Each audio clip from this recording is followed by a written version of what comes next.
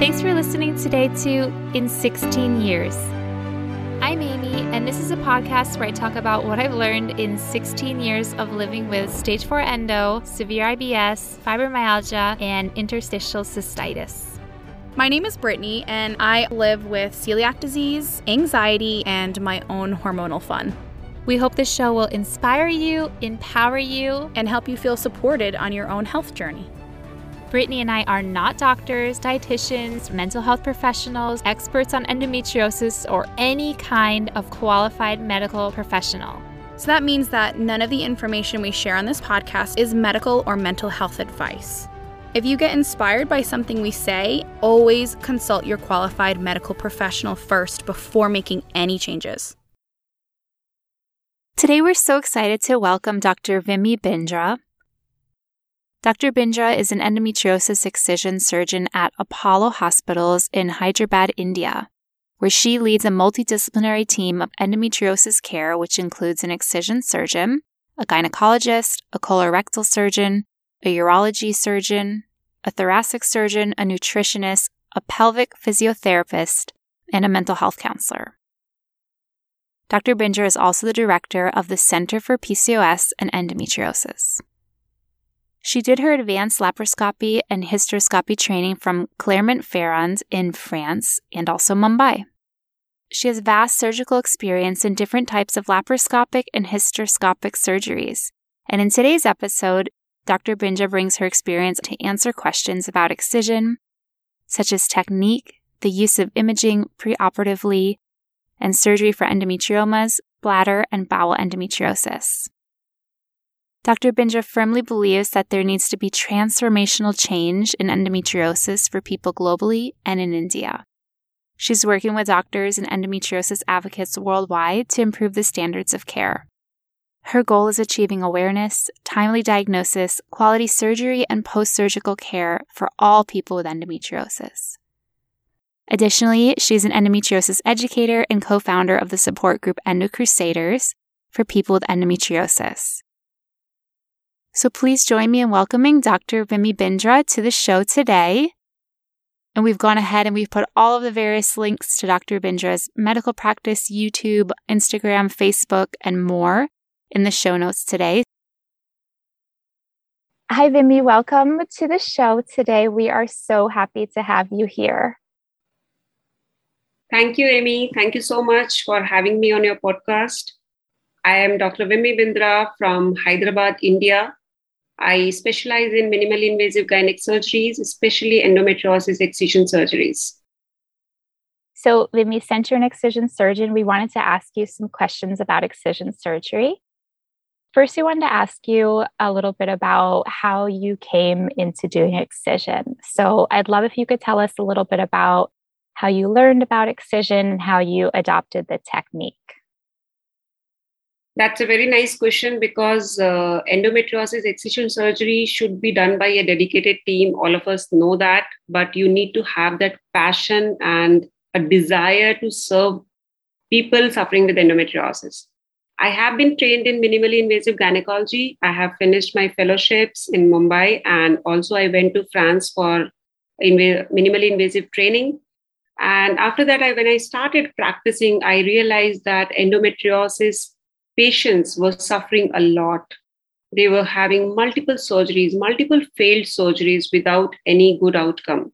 And then I started following Dr. David Redwine's work, and I got so inspired that when he started doing excision surgeries and the outcomes for people suffering with endometriosis were very good, they were long-term, and they did not need multiple surgeries. And I adopted his technique of excision and started doing it. And I can really appreciate and see the results, which my patients are enjoying the fruits of those excision surgeries, those long excision surgeries where we toil hard with different specialties and try to give them the best outcomes.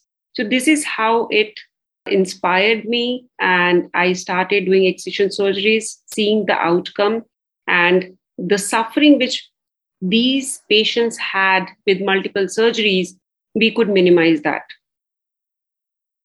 Wow, that's so interesting that you were inspired by Dr. Redwa. And I certainly think he's an inspiration. And, I think he's really helped change the face of endometriosis surgery and bring excision worldwide. What do you think about retrograde menstruation? Do you think that's the cause of endometriosis? Absolutely no, Amy. I think Samson made that theory and the whole world believed it. Now, if retrograde menstruation was the cause of endometriosis, I would have been an endometriosis patient too. So retrograde menstruation does not cause endometriosis. I believe in theory of mulleriasis given by Dr. David Redwine, and there is a lot of genetics and epigenetics involved with endometriosis pathogenesis. So retrograde menstruation is something which cannot explain endometriosis at the nail bed, endometriosis in the eyelids, endometriosis in your thorax. How do you explain it? This theory does not work, and the whole world has believed it now. It's very difficult to change people's belief and their ideas or perceptions about something. So that is why it's taking decades and decades, and we are not able to change the perception, and same kind of treatment is being followed till date. So there has to be a phenomenal change where the endometriosis practice has to be changed from the medical to the excision surgery. Like that, also the theories which have been instilled into people's mind that this is responsible because the treatment or any cure or any therapy comes with the origin of disease. Now, the origin of disease has been considered wrong. So how can we come to a cure or a better treatment for the disease where we don't know the origin of the disease? So theory of mulleriasis explains this disease at different locations. The more research should be dedicated towards that so that we can come to some kind of treatment or a gene therapy which will help our patients in the future. So retrograde menstruation does not work. No, I don't believe in it. I'd love to ask you, how many cases of excision do you do per year? And do you know what your recurrence rates are? Do you track those? Yes, we do follow our patients. And here I would like to say that starting from the outpatient department, we see almost 7,000 to 8,000 outpatient department, out of which around 2,500 patients present to us with pelvic pain. And approximately 800 to 900 patients we diagnose with endometriosis. Now, many patients are coming only for consultation, or sometimes they come for second opinion as well. Out of these diagnosed endometriosis patients, approximately we operate on 250 to 300 per year. And we do follow these patients. We follow them at 3 months, 6 months, 9 months, and 1 year. And as per our data, the recurrence rate in our population is around 10% if excision is done completely. And that's quite an acceptable rate of recurrence. In majority of the studies done worldwide, complete excision surgery has a recurrence rate of 8 to 10%. So when the patient presents to us, we follow them with a questionnaire and we record their symptoms and their visual analog scores in terms of pains for following the AAGL Endo tab. This tab is available. We record our data on that. We follow these patients post-operatively at 3, 6, 9 months and 1 year. And at 6 months, we also get their ultrasound done to see for any residual disease or any recurrence.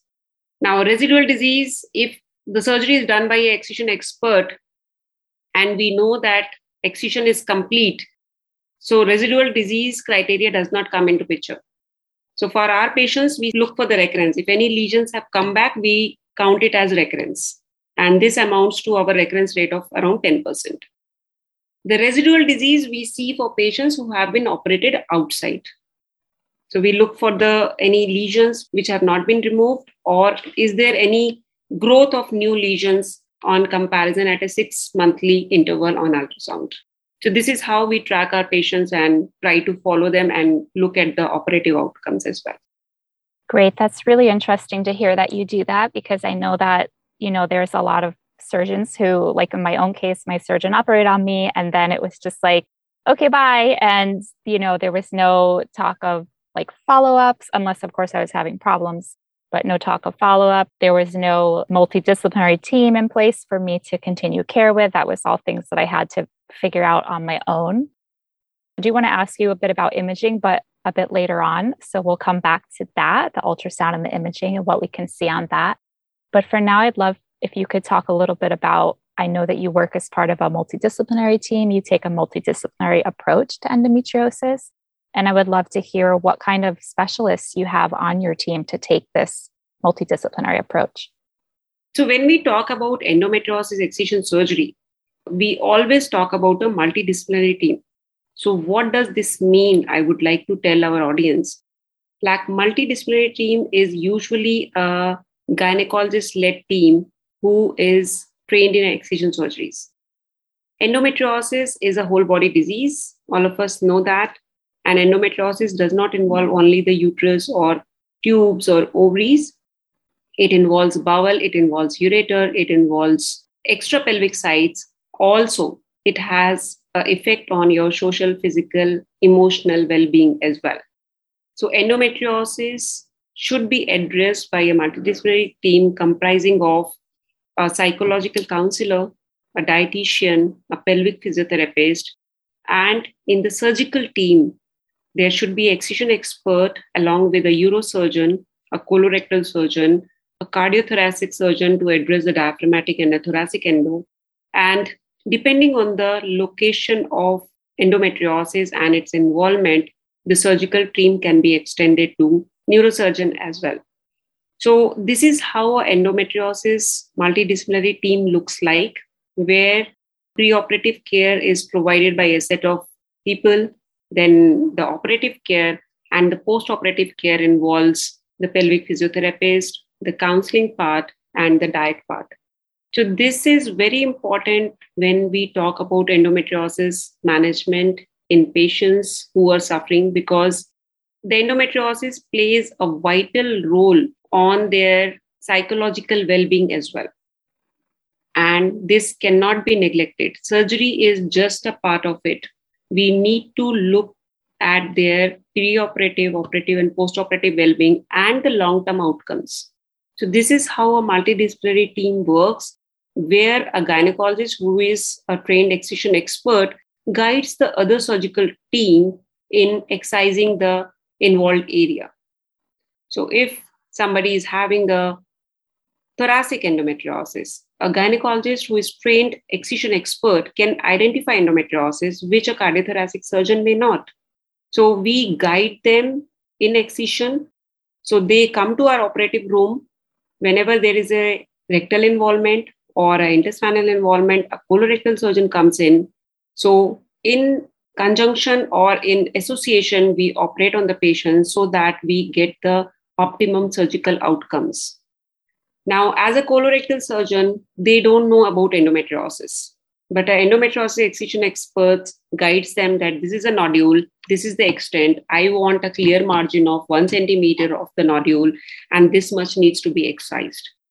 Now, when we guide them, they really, because they have more knowledge of colorectal anatomy and they operate on it every day. So definitely we need their help, and they need our help to assess how much to excise. Similarly, a urosurgeon, what they do? Now, a nodule which is near the uterosacral compressing the ureter may cause a renal damage, a permanent renal damage, where sometimes patients may land up with nephrectomy. So there we need the urosurgeon's help to sometimes dissect the ureter, or when we are doing a ureteric reimplantation, we are creating a new ureteric orifice, we need their help. So this is how these multidisciplinary team work, where we can get the best surgical outcomes for our patients. So always look for surgeons who are working in a multidisciplinary team so that your surgery is complete at one go.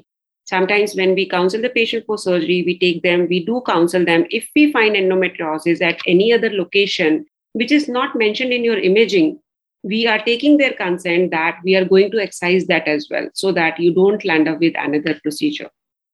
So a very important aspect of endometriosis treatment is having a multidisciplinary team.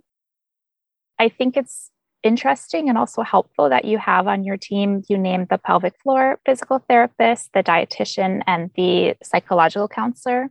So I'm just wondering, once the patient has excision surgery with you, what does their post-excision treatment care look like? So I would divide this question into two parts, like immediate post-excision and few weeks later.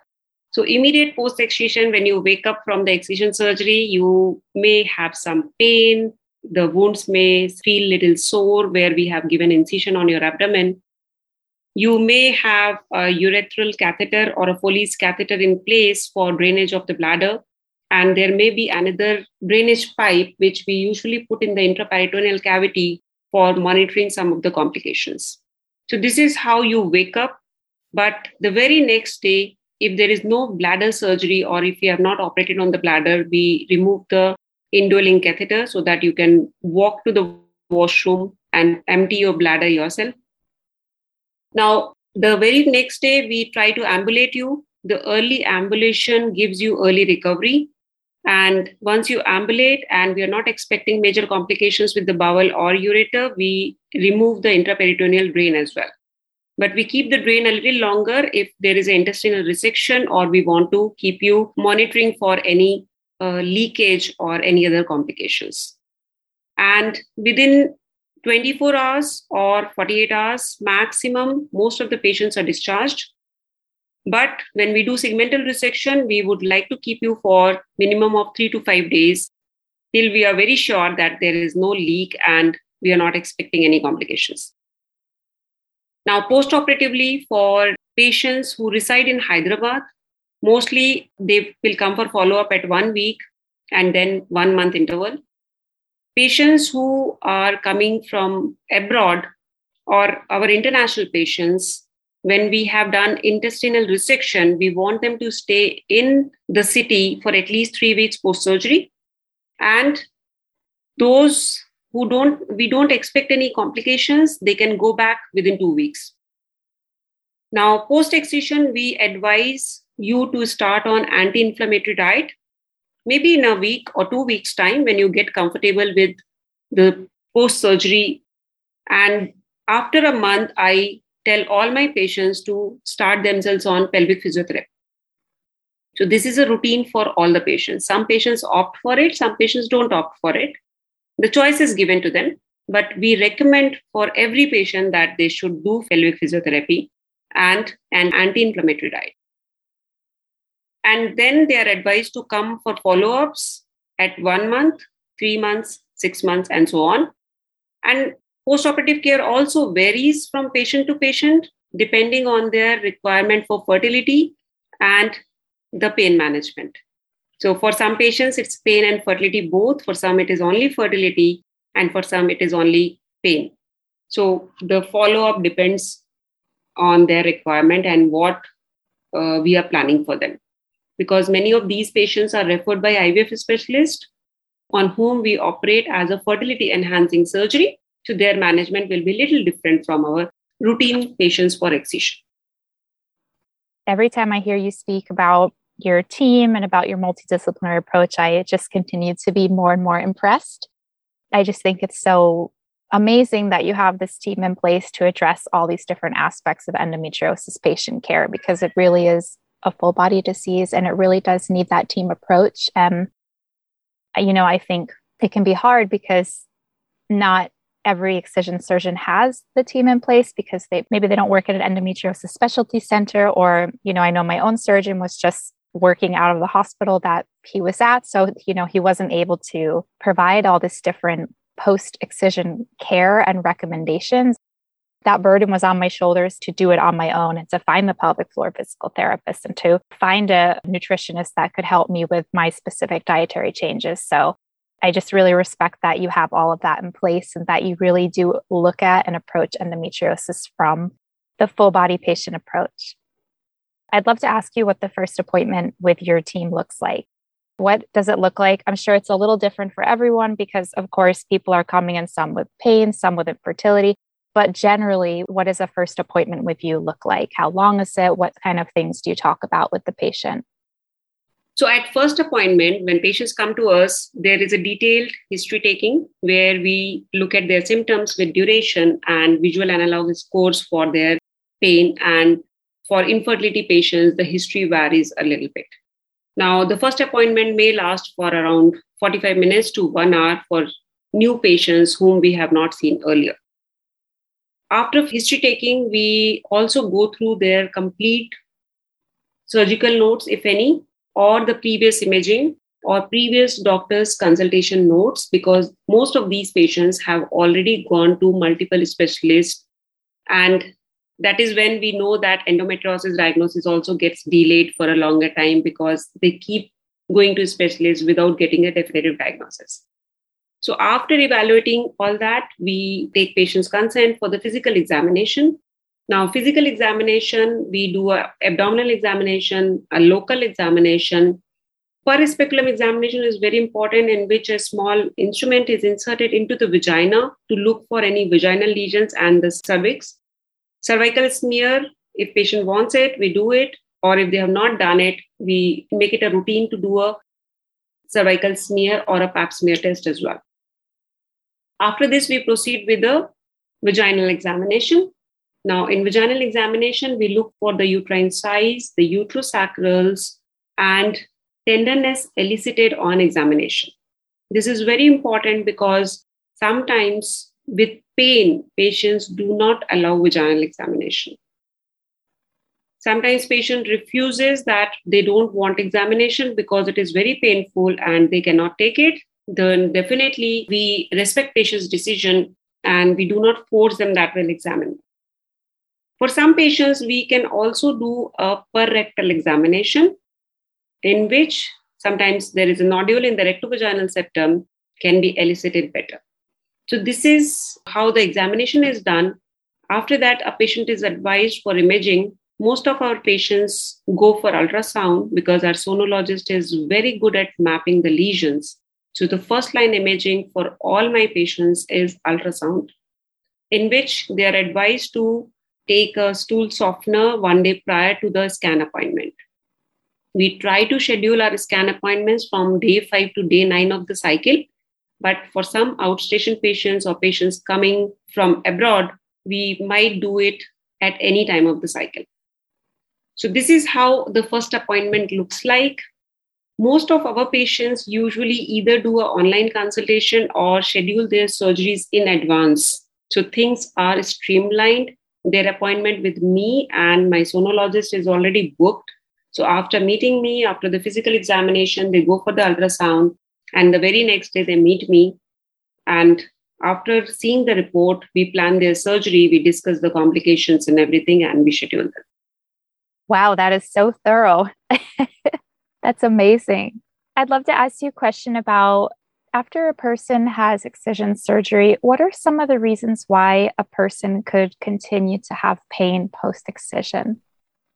Post-excision pain, as I already said, Amy, that excision is only a part of it. Now, post-excision pain may be because of various reasons. A patient who has undergone multiple surgeries, there will be a lot of fibrosis. That may be a surgery-induced fibrosis and inflammation as well. So that is one of the reasons which causes pain. Myofascial factors are also there. And there are multiple pelvic pain generators which may be responsible for post-excision pain.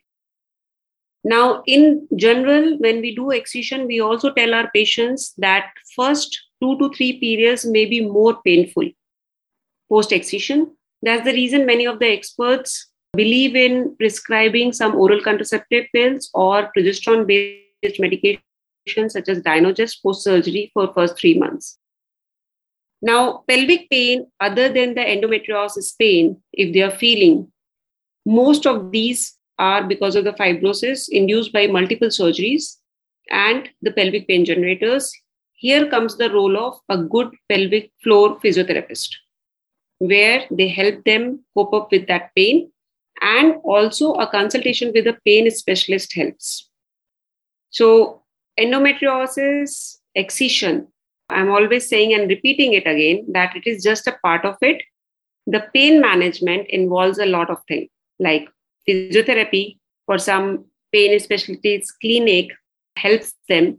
For some, acupuncture helps. So these are the things which people can adopt and improve their pain and quality of life. The next question I want to ask you is, what is your opinion on ablation surgery? Now, when you ask this question to an excision surgeon, it's difficult to answer because we don't believe in ablation. Now, ablation is a process which just burns the superficial surface of it. And we all know that endometriosis is like an iceberg phenomena in which what we see is just a portion of it, but there is a depth involvement in all the endometriosis lesions, which with ablation, we miss it and we leave the active disease inside. So ablation in endometriosis does not work, but it is still being widely practiced. That is the reason patients' pain and quality of life does not improve if they undergo ablation surgery. So we do not believe in ablation because we understand the pathophysiology of endometriosis, where the lesions are much, much deeper than the ablation works. Ablation works on the superficial surface, it just burns the superficial layer. So deeper area, it does not work. That is where the scooping of the lesions or excision helps. So we don't practice ablation and we don't recommend it as well. Wow, Vimmi, I just have so many questions to ask you that I just think you're so knowledgeable. Let's move on to some questions about excision, general questions about excision.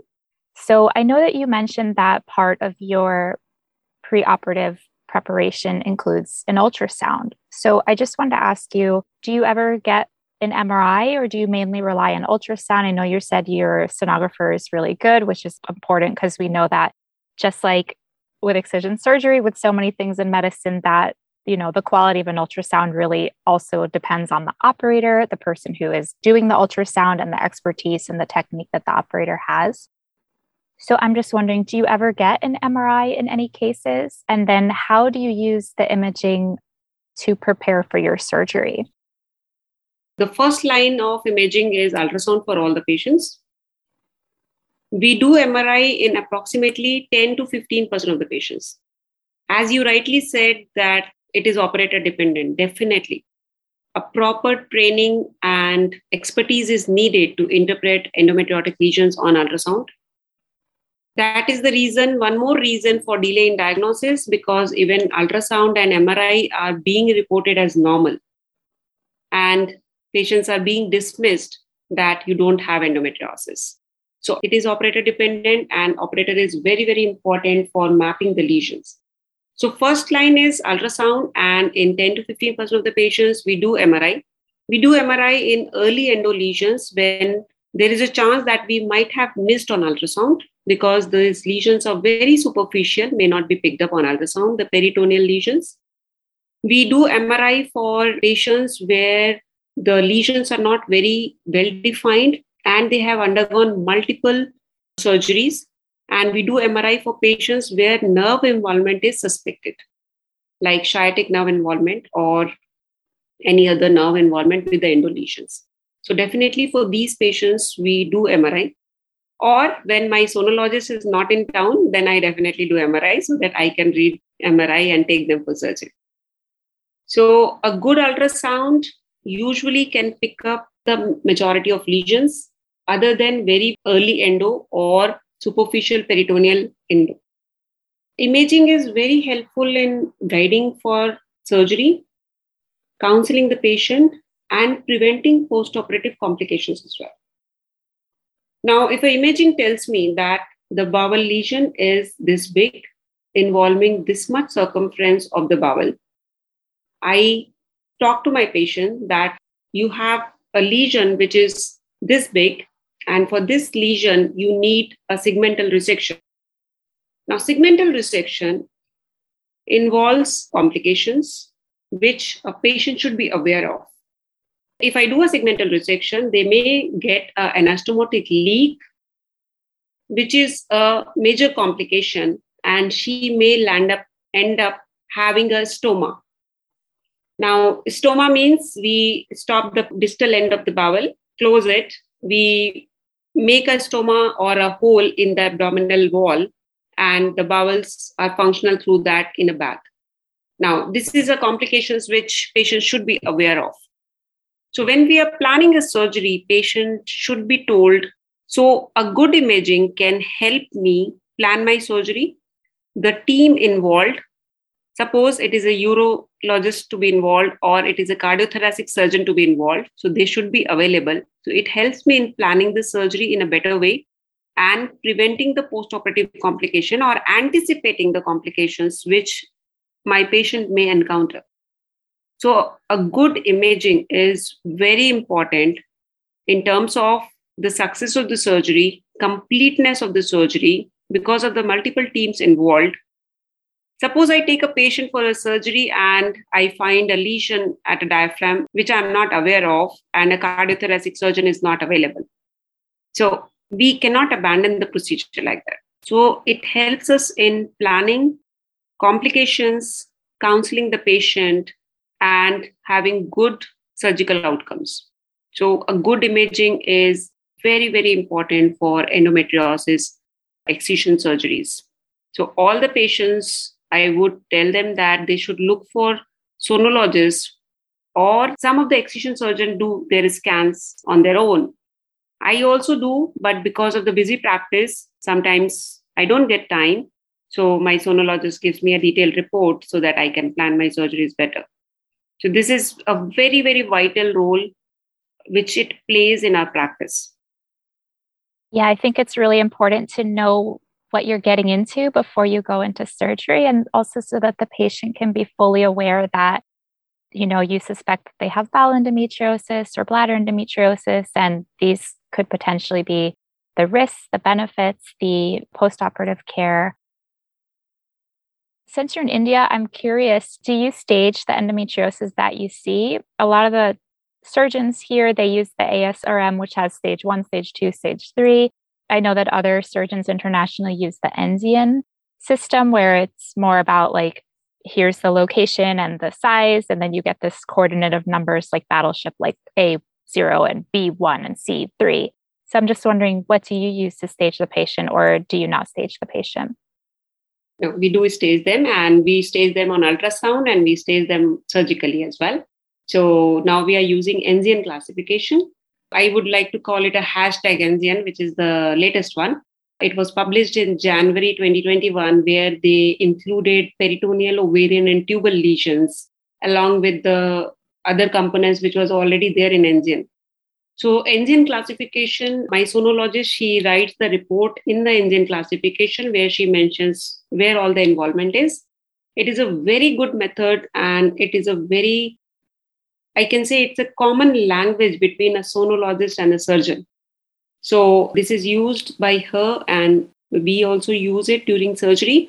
And we have compared our results as well with that. Sonologically, she could pick up in 98% of the cases, her findings were matching with our surgical findings.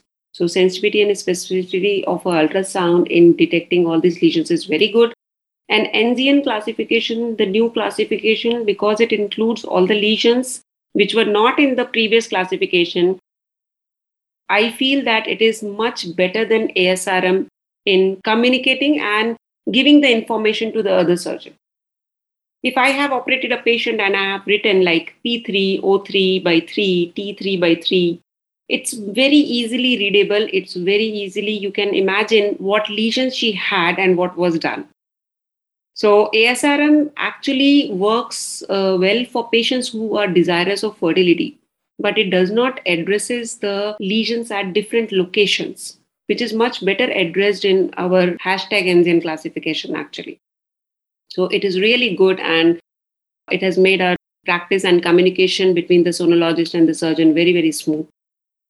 Yeah, I definitely think so. I remember learning about the Enzian, and I was like, why don't surgeons use that here in the US? But it's just not as common since the ASRM is common. And I know that a common criticism of the ASRM is that if a person has, let's say, stage 3 endometriosis, it's like, well, what does that mean? If I have stage 3 and this other person has stage 3 and this other person, we have 10 people who have stage 3, and the surgeon gets in there and stage 3 can look completely differently because it's all based on, points. Yeah, whereas the Enzian It does not system, specify the location.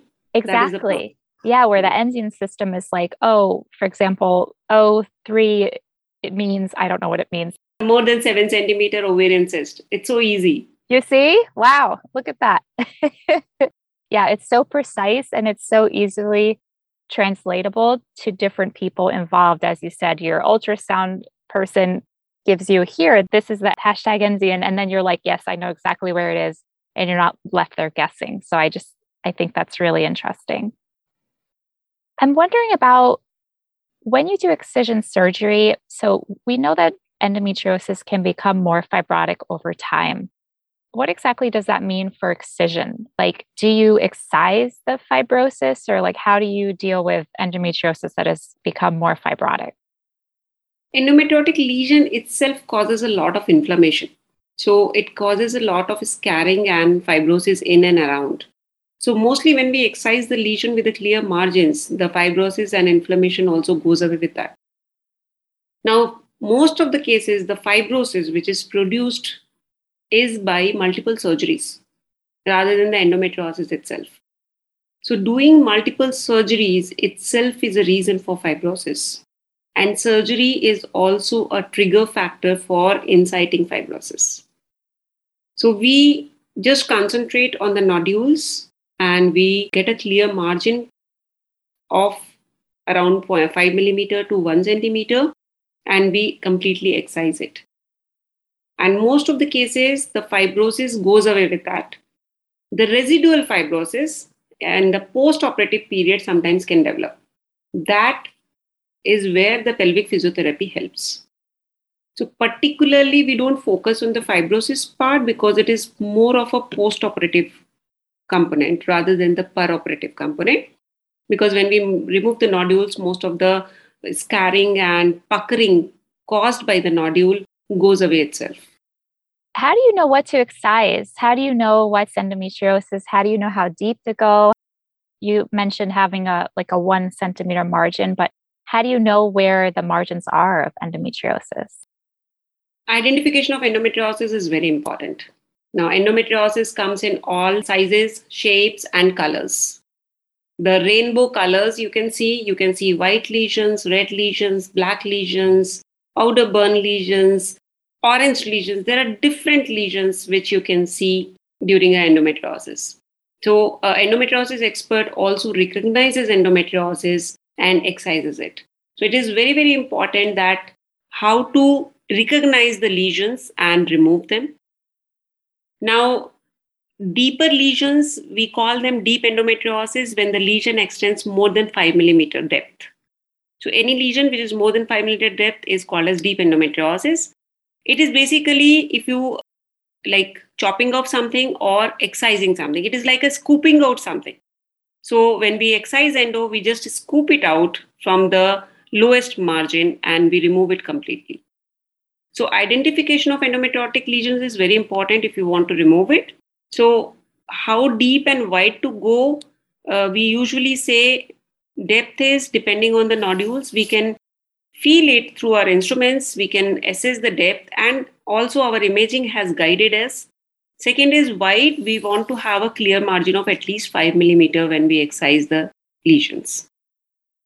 What do you do if you see tissue that you're not sure is endometriosis, but you're not sure is healthy tissue?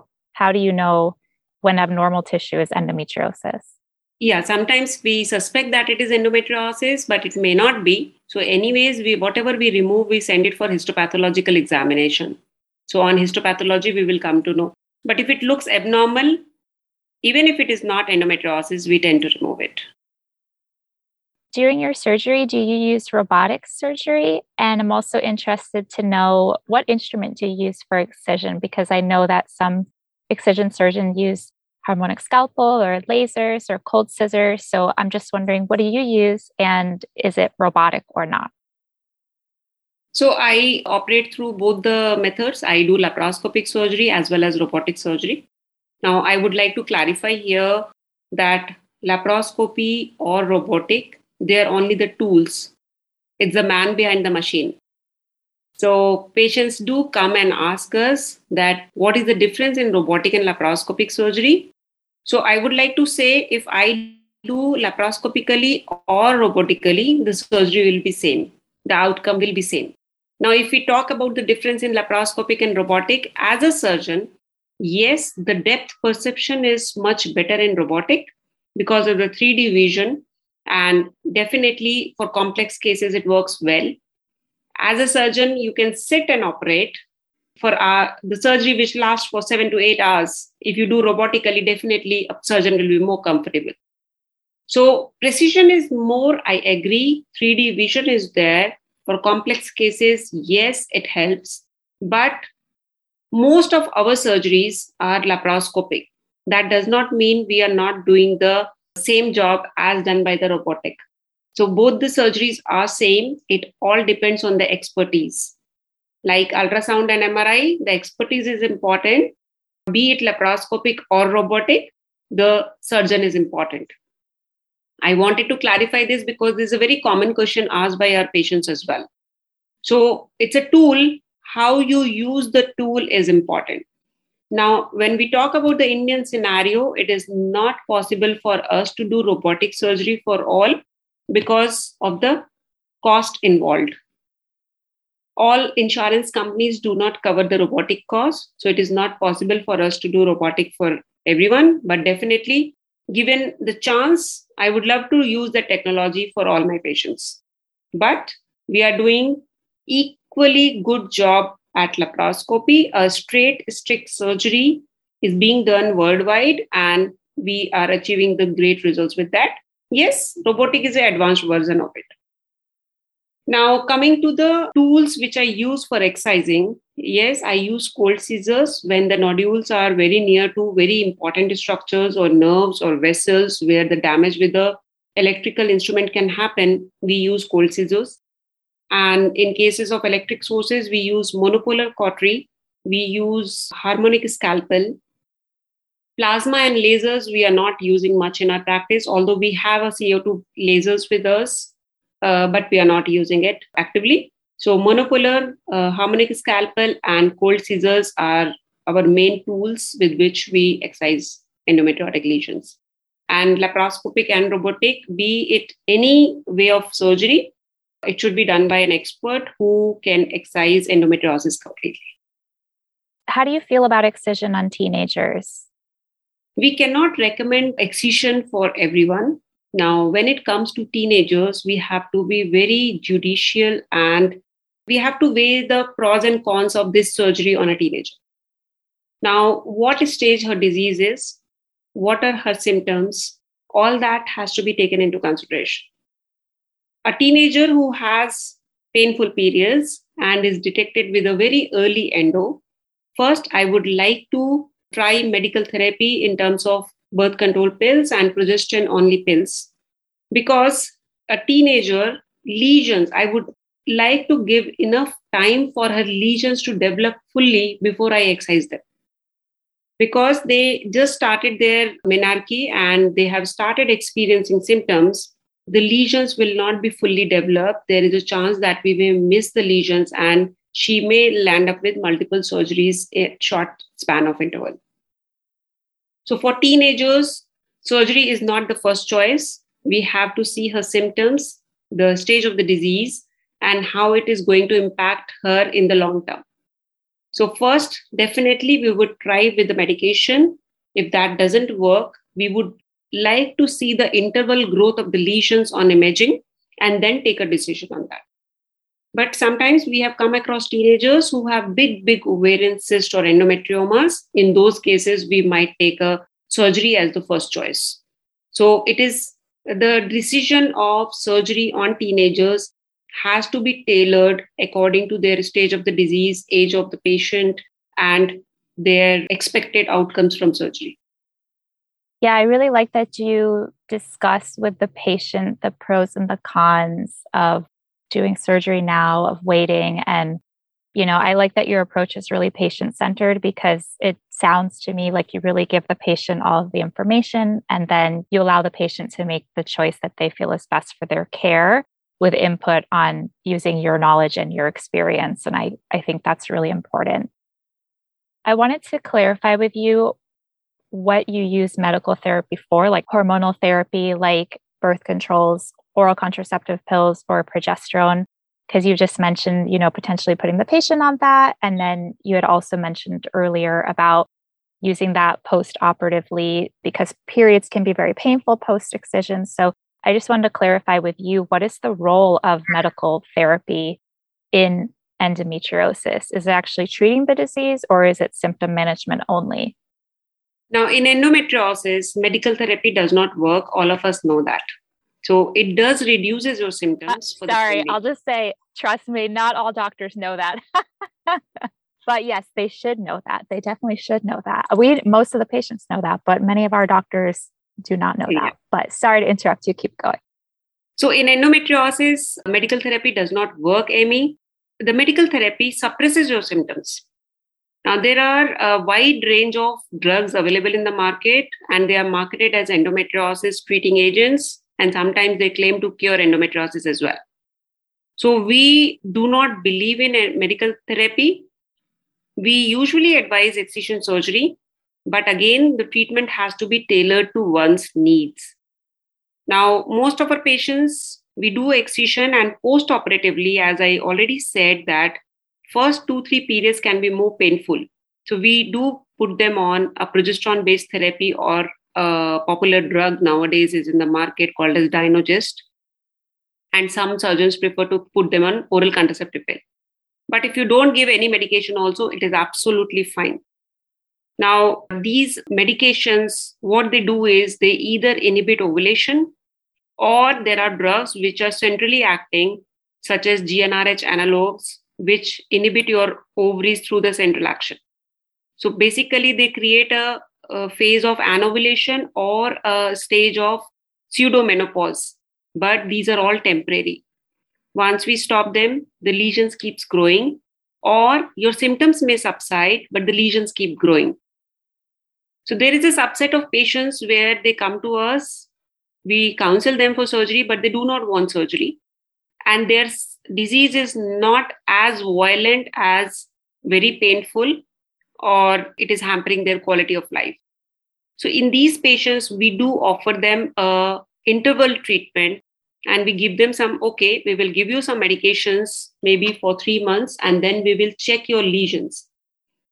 Now, on imaging, if their lesions are growing, definitely they will understand that medicine is not working. Maybe her pain is subsiding, her symptoms are coming down, but the disease is progressing.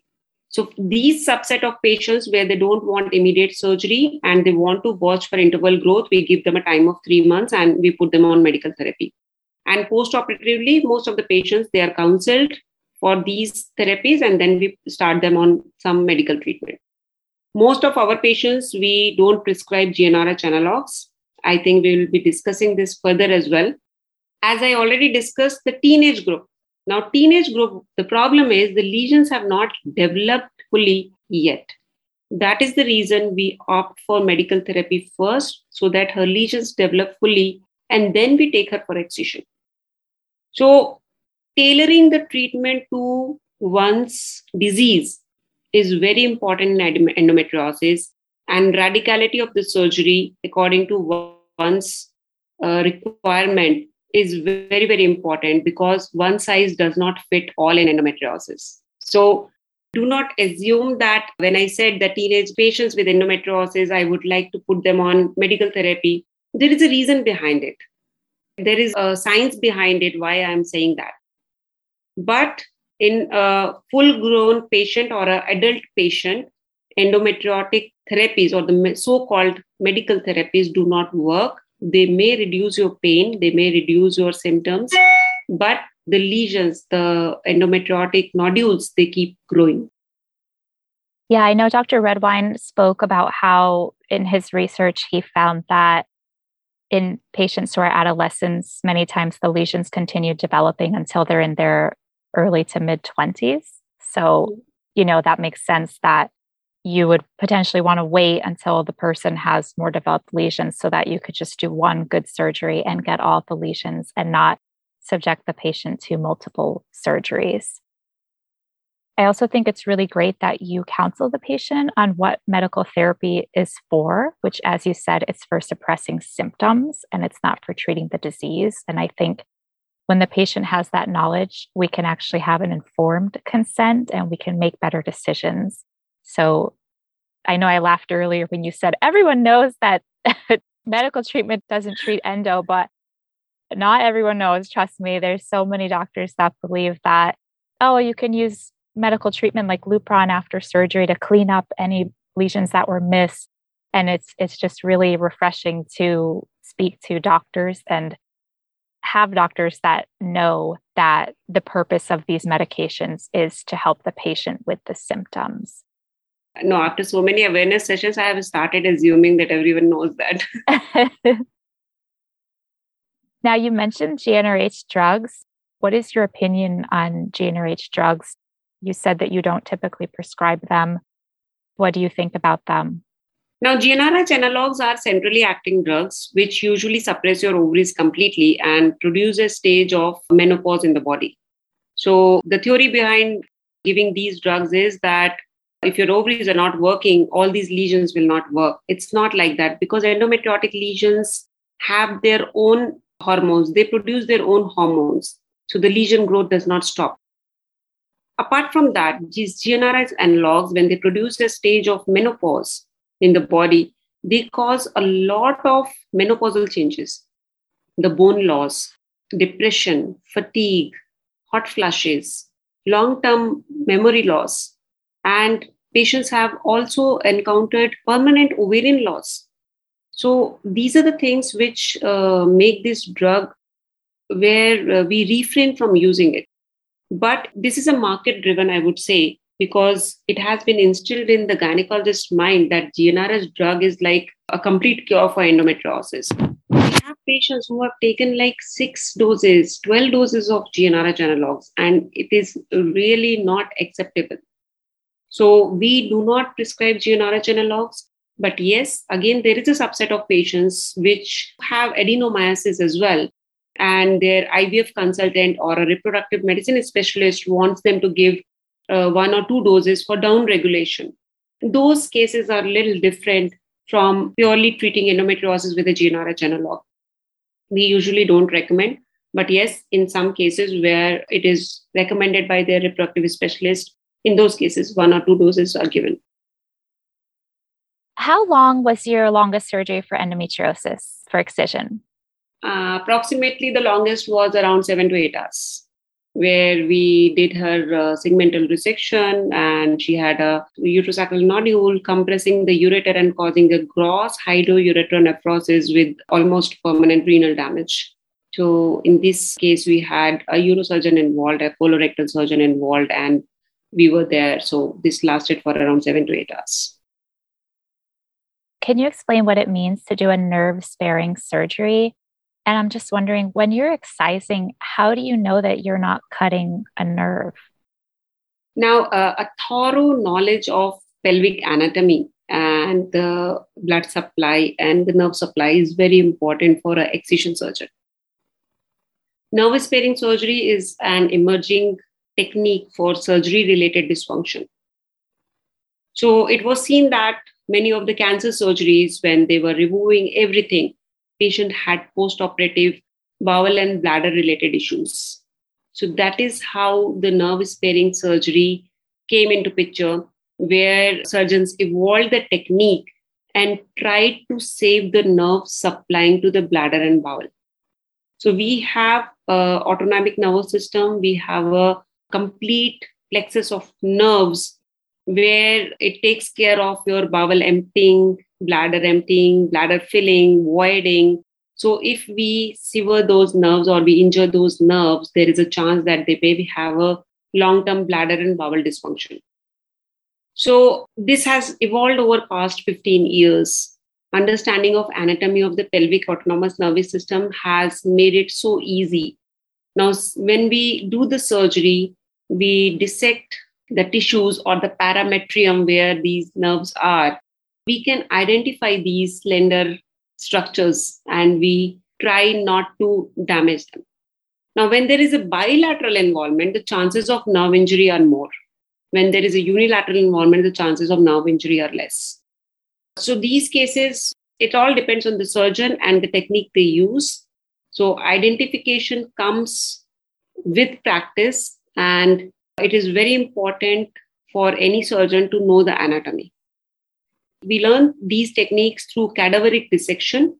We have seen all the structures on the cadaver. We have dissected on the cadaver. That is how we are able to identify and preserve the nerve during these radical surgeries. That is why we always say the radicality of the surgery in endometriosis has to be there with preservation of organ function. So if I am compromising the organ function, then my purpose of doing the surgery is lost. So radicality of endometriosis surgery with organ preservation is the dictum which we follow. The more and more that you speak and you explain about excision, the more it just keeps hammering home for me. A point that we have heard over and over is just that the skills and the experience and the knowledge and training of the surgeon really does matter. It's just really crucial for the outcome of the excision surgery and of the patient. All right, I have one last question about general excision, and then I want to move on to endometriomas. And the question is, when you get a patient before you and the patient has had a previous ablation surgeries, are you able to tell, does the tissue look different inside of the patient when the person has had a previous ablation surgery? Yes, most of the patients, when we operate those patients, the ablation was done. On our surgery, we find that area to be little black, and it is like kind of a old burnt lesion, and with a puckering and little fibrosis. So it is easily identifiable, and we can differentiate it from a fresh endolesions. And I know a lot of patients have this question. It's not a problem to do excision on a patient that has already had previous ablation surgeries. Is that right? No, not at all, because the lesion is still there. They have just burned the superficial surface. So the depth of the lesion is there. We can always scoop it out. Great. Now I'd love to move on to endometriomas. When a patient has an endometrioma and you're removing the endometrioma, I've heard some surgeons say that removing an endometrioma takes a high level of skill because it can be very complex, since the endometrioma, especially if it's very large, can have the obliterated cul-de-sac. The endometrioma can be stuck to all these different structures and surfaces within the pelvic region. So can you just talk a little bit about removing the endometrioma? Now, having an endometrioma, I would say, is the most complex cases, because I have heard doctors or surgeons saying that I have a quick endometrioma surgery. That's not the case, because 85% of the endometriomas are associated with lesions somewhere else. And most of the cases, the uterosacral will be involved. So endometriomas are the most complex surgeries. And there are two types of endometriomas, the type 1 and type 2. Type 1 endometriomas are less than 3 centimeter. The type 2 endometriomas are more than 3 centimeter. In terms of surgical complexities, the type 1 endometriomas are little adherent to the ovarian tissue. So sometimes we find it difficult in peeling it off. The type 2 endometriomas, which are bigger than 3 centimeter, they may be adhered to different organs and also to the pelvic side walls, and they are filled up with a chocolate material. Actually, basically, that is the old blood with changed color, but when we drain it, it looks like a dark brown color, and it is called as chocolate cyst in a layman's language. Scientifically, it is called as endometrioma. Now, when we do these surgeries, we have to take precautions when we separate the cyst wall from the ovarian tissue, because there can be a significant loss of ovarian reserve in these cases. And in very, very big endometriomas, sometimes we also have to do ovarian reconstruction of the residual ovarian tissue.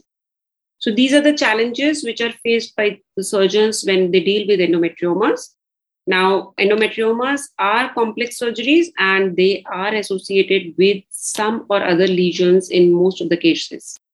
So always we look for where all other organ involvement is there, because many of time patients also come to us, they say, "Doctor, I only have one cyst." Doctor told it's a very simple procedure. So it is not like that. The endometriomas have to be addressed as like other endometriosis surgeries where the bowel is involved or the ureter is involved, because they do not occur alone. And precautions to be taken regarding the preservation of the ovarian reserve and the future fertility outcomes from endometrioma excision. What's the biggest endometrioma you've ever seen? Oh, you will be amazed to know that. The biggest endometrioma I have removed had a chocolate material of 11 liters and 200 ml. So this case we have published also in the Journal of Endometriosis and Pelvic Pain Disorders. So this lady walked into my outpatient department and I thought she is a pregnant lady. And I was surprised that I have never seen this patient and has she come for a delivery here? So surprisingly, with such a big endometrioma, she never had any pain. She had one child. She delivered approximately 4 to 5 years back. And then she thought maybe post-delivery, her abdomen size is increasing because she's not exercising and she's not doing any activity and she's at home all the time. And she had almost a 9 months big abdomen where she presented to us. And we did laparoscopy for her after ruling out all the other tumors and chances of cancer. We directly went into the cyst and we drained it 11 liters, 200 ml of chocolate material. And I think that's very, very big, very, very big. This was the largest I have done. And many more we have done where 1 liter, 1.5, 750 ml of chocolate material was drained. Oh my gosh, I'm just sitting here. The listener cannot see us on video, but I'm just sitting here with my mouth gaping open because 11 liters is so much. That's like roughly, I'm going to say like 44 glasses of material. I drink a liter of water a day. So I'm just imagining like 11 large water bottles before me. And I'm just, wow, they really can get to be really big. And I guess that leads me to my next question, which is, in your experience, do endometriomas always grow when you have an endometrioma, or have you seen that they reach like a stable size? I think patients wonder if they're with their gynecologist, who's not an excision surgeon, who's not very well trained in endometriosis, they're told that they have an endometrioma or a chocolate cyst. I think sometimes the question is, when do I consult an excision surgeon for this? Is my endometrioma going to continue to grow and get larger and larger? What's your opinion on this? Now, like endometriotic lesions, endometrioma also keep growing. So whenever they menstruate or there is a continuous hormonal production by the endometriotic lesions, there will definitely be some growth. But we have also seen for some patients, they have 3 to 4 centimeter endometrioma and they're not willing for surgery. And the size of the endometrioma remains constant over the years. So it is very important how we monitor them and how we take them, because I would not say that all endometriomas grow enormously or they will rapidly grow within 6 months or 1 year and they will become double the size and all endometriomas grows. It's not like that. So some of the endometriomas may remain the same size. They don't grow. They do not involve any other organ. And patient is also asymptomatic. They can follow up with their doctor and have an interval growth changes and then decide on excision. So it is very important what are the other organs involved, where are the other nodules along with the endometrioma. As I said, only 15% of the patients, they occur alone, and 85% of the patients, there is some extra ovarian involvement. So we need to see where the involvement is, what harm it can do, or are we losing any organ function. So treatment decision should depend on all these factors. And no, all endometriomas do not grow so rapidly. We can monitor them if they are small in size, 3 to 4 centimeter. There are no other lesions involved. We can definitely monitor them if there is no growth in size or there is no symptoms patient is facing and they want to wait for surgery. Definitely they can defer their surgery and look for excision surgery at a later date as well. So it all depends on the patient's symptoms and fertility issues and the lesions involved, and are we compromised on any other organ function along with the endometrioma. So these are the factors which we take into consideration before deciding them for the surgery. So once more, I'm hearing that one size does not fit all and that it really depends on so many factors when it comes to the endometriosis patient's care. Now, you mentioned about monitoring the endometrioma. Is it possible to tell the difference between an endometrioma and an ovarian cyst that is not an endometrioma, for example, a hemorrhagic cyst? Is it possible to tell that difference on an ultrasound? If a patient was told they have a cyst by their regular gynecologist who doesn't have a lot of experience in endometriosis, is it possible for the patient to know, oh, actually, this is an endometrioma, or actually, this is, a functional cyst that's going to go away? So on ultrasound, a hemorrhagic cyst appears like a collection or with a reticular pattern. There will be very thin fibrin strands intercrossing throughout the cyst. Whereas an endometrioma, we can see low-level internal echoes inside. So a trained sonologist can very easily tell that it is a hemorrhagic cyst and this is an endometrioma. Now, from the patient's perspective, if they want that, how to differentiate, because most of the hemorrhagic cysts should disappear with the next cycle. So they can request for a repeat scan in a month or two in between 5th to 9th day of their cycle. So if it is a hemorrhagic cyst, it would have disappeared. If it is an endometrioma, it will persist because endometriomas don't disappear. So it's a very regular reticular net-like pattern in a hemorrhagic cyst and low-level internal echoes in an endometriotic cyst. Do endometriomas ever rupture? And if they do rupture, what happens to the cyst wall when it ruptures? Yes, endometriomas do rupture and patients present to emergency with acute abdomen. They will have severe pain, tenderness, vomiting, and sometimes fever as well. And for some, it ruptures, they have an acute episode of pain, and then some cases it subsides, the pain subsides, and they just leave it. Now, what happened to the cyst wall? The cyst wall remains attached to the ovary. Endometrioma is, if you can imagine, a ball within a ball. There are two coverings, like the outer covering is the ovarian tissue. The inner covering is ovarian cyst wall. And inside is the chocolate material filled up. Now, if it ruptures, it will break from some point. You can also imagine a balloon with the water. Now, the outer balloon is the ovarian tissue. The inner balloon is the cyst wall and the water inside. Now, if you rupture it, the water will come out or the chocolate material will come out, which causes irritation and pain. And the cyst wall remains attached to the ovarian tissue. And that can only be removed surgically. So if we leave the cyst wall, the chances of forming the cyst will be there again. So many a times we also get patients who have been operated for endometrioma and their endometrioma was only drained. So in drainage, they give an incision on that cyst. They take out the chocolate material and they leave the cyst wall then and there. And it leads to the reformation of endometrioma. So cyst wall remains there only even if it ruptures, but that chocolate material inside the peritoneal cavity causes a lot of inflammation and irritation, which leads to their acute pain abdomen and they present to us in emergency. Thank you so much for telling us about endometriomas. I think you've answered a lot of questions that we as patients have, and I would love to move on to bowel endometriosis. Now, many patients are misdiagnosed with irritable bowel syndrome or IBS. And I'm just curious, is there any difference between the symptoms of IBS and bowel endometriosis? How could a patient potentially know that their digestive symptoms or the symptoms that they're having is bowel endometriosis and not IBS? Yes, there is a significant overlap in symptoms between IBS and bowel endo, where patients present with bloating, painful defecation, passage of blood during the bowel movements, alternating diarrhea and constipation.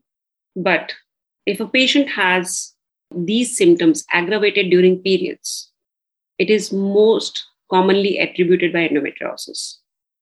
So if they have only IBS and no endometriosis, their symptoms will be there throughout the month. But they get aggravated or they're out of proportion when they have their periods. So this is how they can differentiate from bowel endometriosis and IBS symptoms. Most of the bowel endometriosis are diagnosed as IBS because bowel endo is not picked up on ultrasound by many of the sonologists. So again, a reason for delayed diagnosis and misdiagnosis. So we have seen these patients going to multiple specialists, going to medical gastro, going to gastrosurgeon, even urologist, but they end up with not having a diagnosis. So we have to correlate with their symptoms with the cycles, either premenstrually or during the menstruation or post-menstruation. What is the difference in their symptoms they notice? So this is how we can pick it up and diagnose them correctly. Now, you mentioned earlier with the treatment of bowel endometriosis that the patient could potentially need a segmental resection. I know that there's other methods for treating bowel endometriosis, such as shaving or discoid resection. Can you talk a little bit about what these different treatment methods are and when you would potentially use shaving versus a resection, for example? The bowel endometriotic lesions, they can be superficial and deep. Now, if it only involves the serosa, that is just the superficial layer of the bowel, we prefer to do a shaving. Many people have a misconception that shaving is incomplete excision. So shaving is not incomplete excision. It is for the superficial lesions on the bowel. Now, discoid and segmental resection, when the lesion has penetrated till mucosa and size of the lesion is less than 3 centimeter and it is an isolated lesion, we prefer to do a discoid excision. Now, discoid excision is removing completely and either with a stapler or removing it through and through and suturing it. So this is how a disc of the bowel is removed. Now, segmental resection, we recommend for patients who have lesion more than 3 centimeter, or they have multiple lesions where a segment of the bowel is involved. The circumference of the bowel involved is more than 50%. Definitely segmental resection is recommended for them. Now, patients should also be counseled about the pros and cons of segmental and discoid excision versus shaving. Many of the excision experts, sometimes patients who have little bigger lesion, in our practice also we do, a little bigger lesion and patient is not ready for resections or discoid, we try to shave it off as much as possible and with the superficial serosal suturing. Again, it has to be tailored to the patient's lesions and what patient is expecting as the outcome. When we do a segmental resection, we do have to counsel them about the post-operative leakage, anastomotic leakage, rectal fistula. So how the patient accepts those complications is very, very important. But overall, depending on the size and extent of involvement, guides us through the decision-making. If it is a very superficial lesion, not invading through the mucosa and muscularis, it is shaving. If it is lesion less than 3 centimeter involving the muscularis or mucosa, it's a discoid. And if lesion are multiple and more than 3 centimeter, definitely a segmental resection is recommended. I've heard some surgeons talk about the importance of the distance from the anal verge when it comes to excision with bowel endometriosis that is near the rectum. Can you talk a little bit about what's the anal verge and what's important when looking into excision so close to the rectum? Most of the endometriosis on the bowel happens in the rectosigmoid location. Now, the rectum ends up into the anus, which is the distal part of our digestive system. Now, this is called as LAVD, actually, the lesion to anal verge distance. What we do is, on sonology, during the sonographic assessment, the distal end of the lesion, from there, the distance is taken to the anal verge with the help of the transvaginal probe. That distance, if it is more than 4 to 5 centimeter, that is considered as a safe distance. Why it is considered as a safe distance? Because in these cases, when we remove the bowel endo or we do a segmental resection, the chances of rectal fistula or anastomotic leak are less. But if somebody's lesion, the distal end of the lesion is less than 4 centimeter from the anal verge, we should recommend them for a ileostomy. Like they will have a stoma bag. It is during the first excision surgery only. I'm not talking about the complication. We should not recommend segmental resection for them. We should recommend a ileostomy and resection of the endometriotic lesion. Now, in these cases, if the distance between the anal verge and the endometriotic lesion is less, the healing will not be proper. So they land up in more postoperative complications. So what we do is we block the distal end, the anal verge end, and we take out a stoma in terms of ileostomy or colostomy through the abdominal wall, and we give them a stoma bag for 3 months. And then at a later date, we join it back. This is very important. This should also be assessed surgically after doing the dissection when we have located the lesion on the rectum. Through the anus, we can insert a rectal probe during the surgery, and we can mark the anal verge on the rectal probe and see the distance.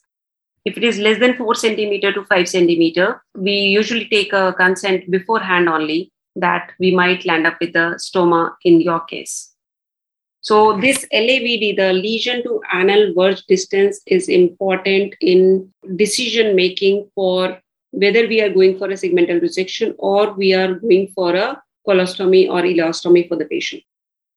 Thank you for explaining that. I actually think that in my case, my endometriosis was too close to the anal verge. After, in my post-op appointment, my surgeon told me that they left behind about 10% of the endometriosis that was like the rectal endometriosis, that he had gotten the majority. And I definitely feel those effects. Like I have seen a huge increase in my quality of life and a decrease in my pain and my inflammation, my fatigue, my symptoms. So, even with removing 90% of the endometriosis via excision, it's been a huge help to me. But I didn't understand why he had left behind the endometriosis in my rectum. And then I had an appointment postoperatively with the GI surgeon. And he explained not exactly how you explained it about the anal verge, but he just said that, when endometriosis is really close to the anus, it can make resection have higher risks. And that in my own case, when he assessed it, he didn't think that the benefits outweighed the risks.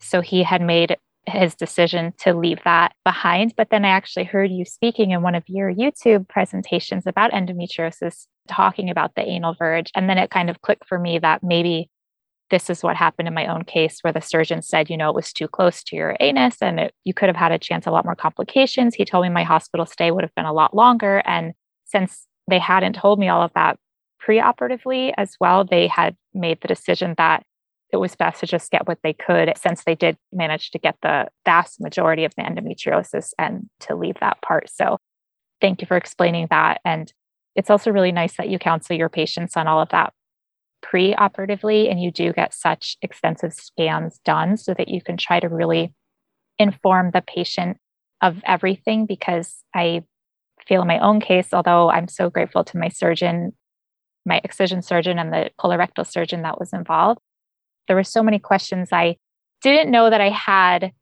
that weren't answered. Like doing this information session with you has just answered so many questions that I have about excision and about endometriomas and bowel surgery. And it would have been really nice to go into my appointments with all of this knowledge that you're sharing with us today, rather than with the limited knowledge that I had. So I didn't even know what questions to ask my surgeon. Or very thorough explanations. Are so appreciative. Tell me a little bit about hysterectomy for endometriosis or for your patients. When do you consider a hysterectomy for the patient? Hysterectomy does not work for endometriosis. Hysterectomy is not a cure. Many of the patients are told that you get your uterus removed and everything will be fine. So until unless a patient has adenomyosis, we do not recommend hysterectomy for them. Hysterectomy we recommend for patients who have associated adenomyosis, or they have any other pathology like uterine fibroids or causing abnormal uterine bleeding. So for only endometriosis, if you ask me, hysterectomy does not work because the disease is outside the uterus. So definitely it is not an acceptable solution for endometriosis patients. A patient who is undergoing surgery for endometriosis at the age nearing her menopause, if she requests or she wants it because of abnormal uterine bleeding or irregular spotting issues and other issues, then we may consider hysterectomy. But otherwise, if no adenomyosis or she is not having any other pathology, we do not recommend a hysterectomy for endometriosis. How can you tell when a patient has adenomyosis? Amy, it's very simple. You put an ultrasound probe, you'll get to see that she has adenomyosis. Now, in adenomyosis, there is a MUSA criteria which sonologists follow, morphological ultrasonographic assessment. So they can easily classify adenomyosis.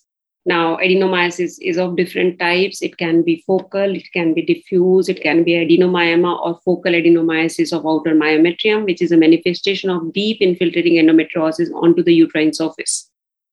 Now, there are various signs which we can see on ultrasound. There is a disproportionate thickening of the anterior and posterior wall in adenomyosis. There is a shadowing sign. There is loss of junctional zone. So these are very, very easy to pick up on ultrasound. So adenomyosis can be diagnosed on ultrasound very easily. If not, then MRI is advised. Sometimes they also are reported as fibroids. Now, adenomyoma, like a focal thickening of the myometrium, which is also called as adenomyoma, is misinterpreted as fibroid in ultrasound. But believe me, if the sonologist is trained or the gynecologist is trained to look at the ultrasound, they can easily pick up adenomyoma and fibroids. There should not be any confusion. So diagnosing adenomyosis is very, very easy. Clinically, they will have painful periods and heavy bleeding, infertility issues, pain, bloating, fatigue.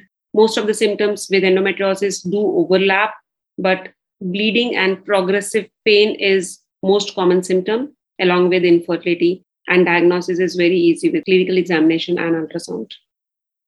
I want to point out for a minute that I think here in the United States, the majority of our ultrasound technicians are just not as advanced as in other parts of the world.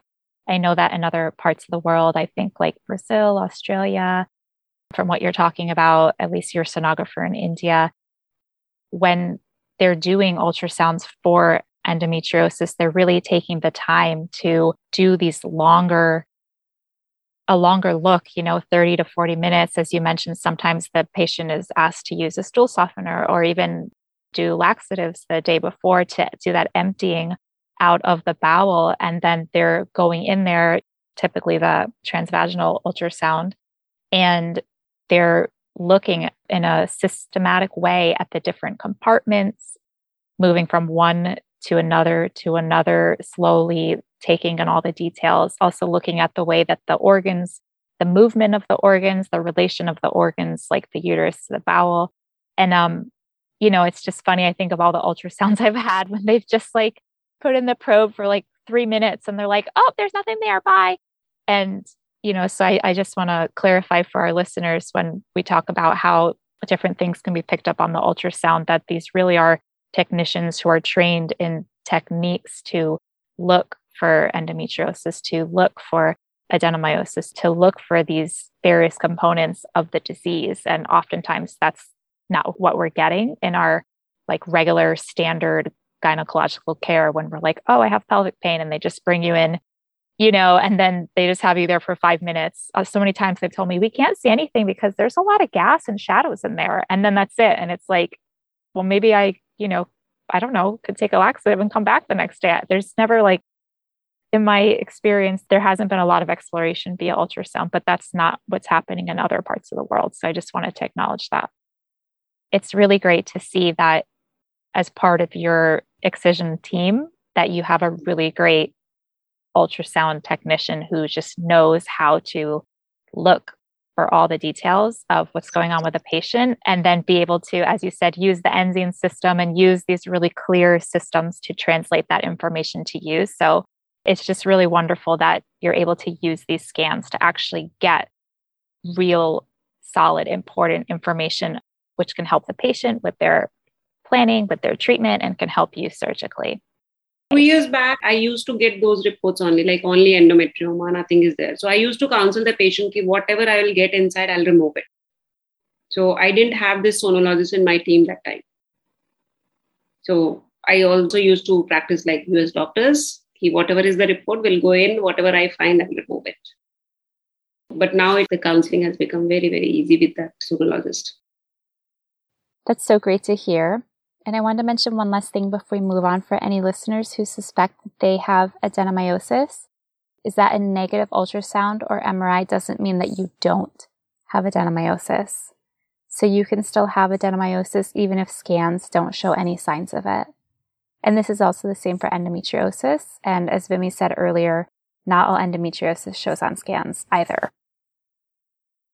All right, I have my last question for you. We made it to the end. Thank you so much. So here's my last question, is just about bladder endometriosis. And where do we usually see endometriosis on the bladder? And does the endometriosis often go fully through the bladder, or is it just on the surface? Can you tell us a little bit about that?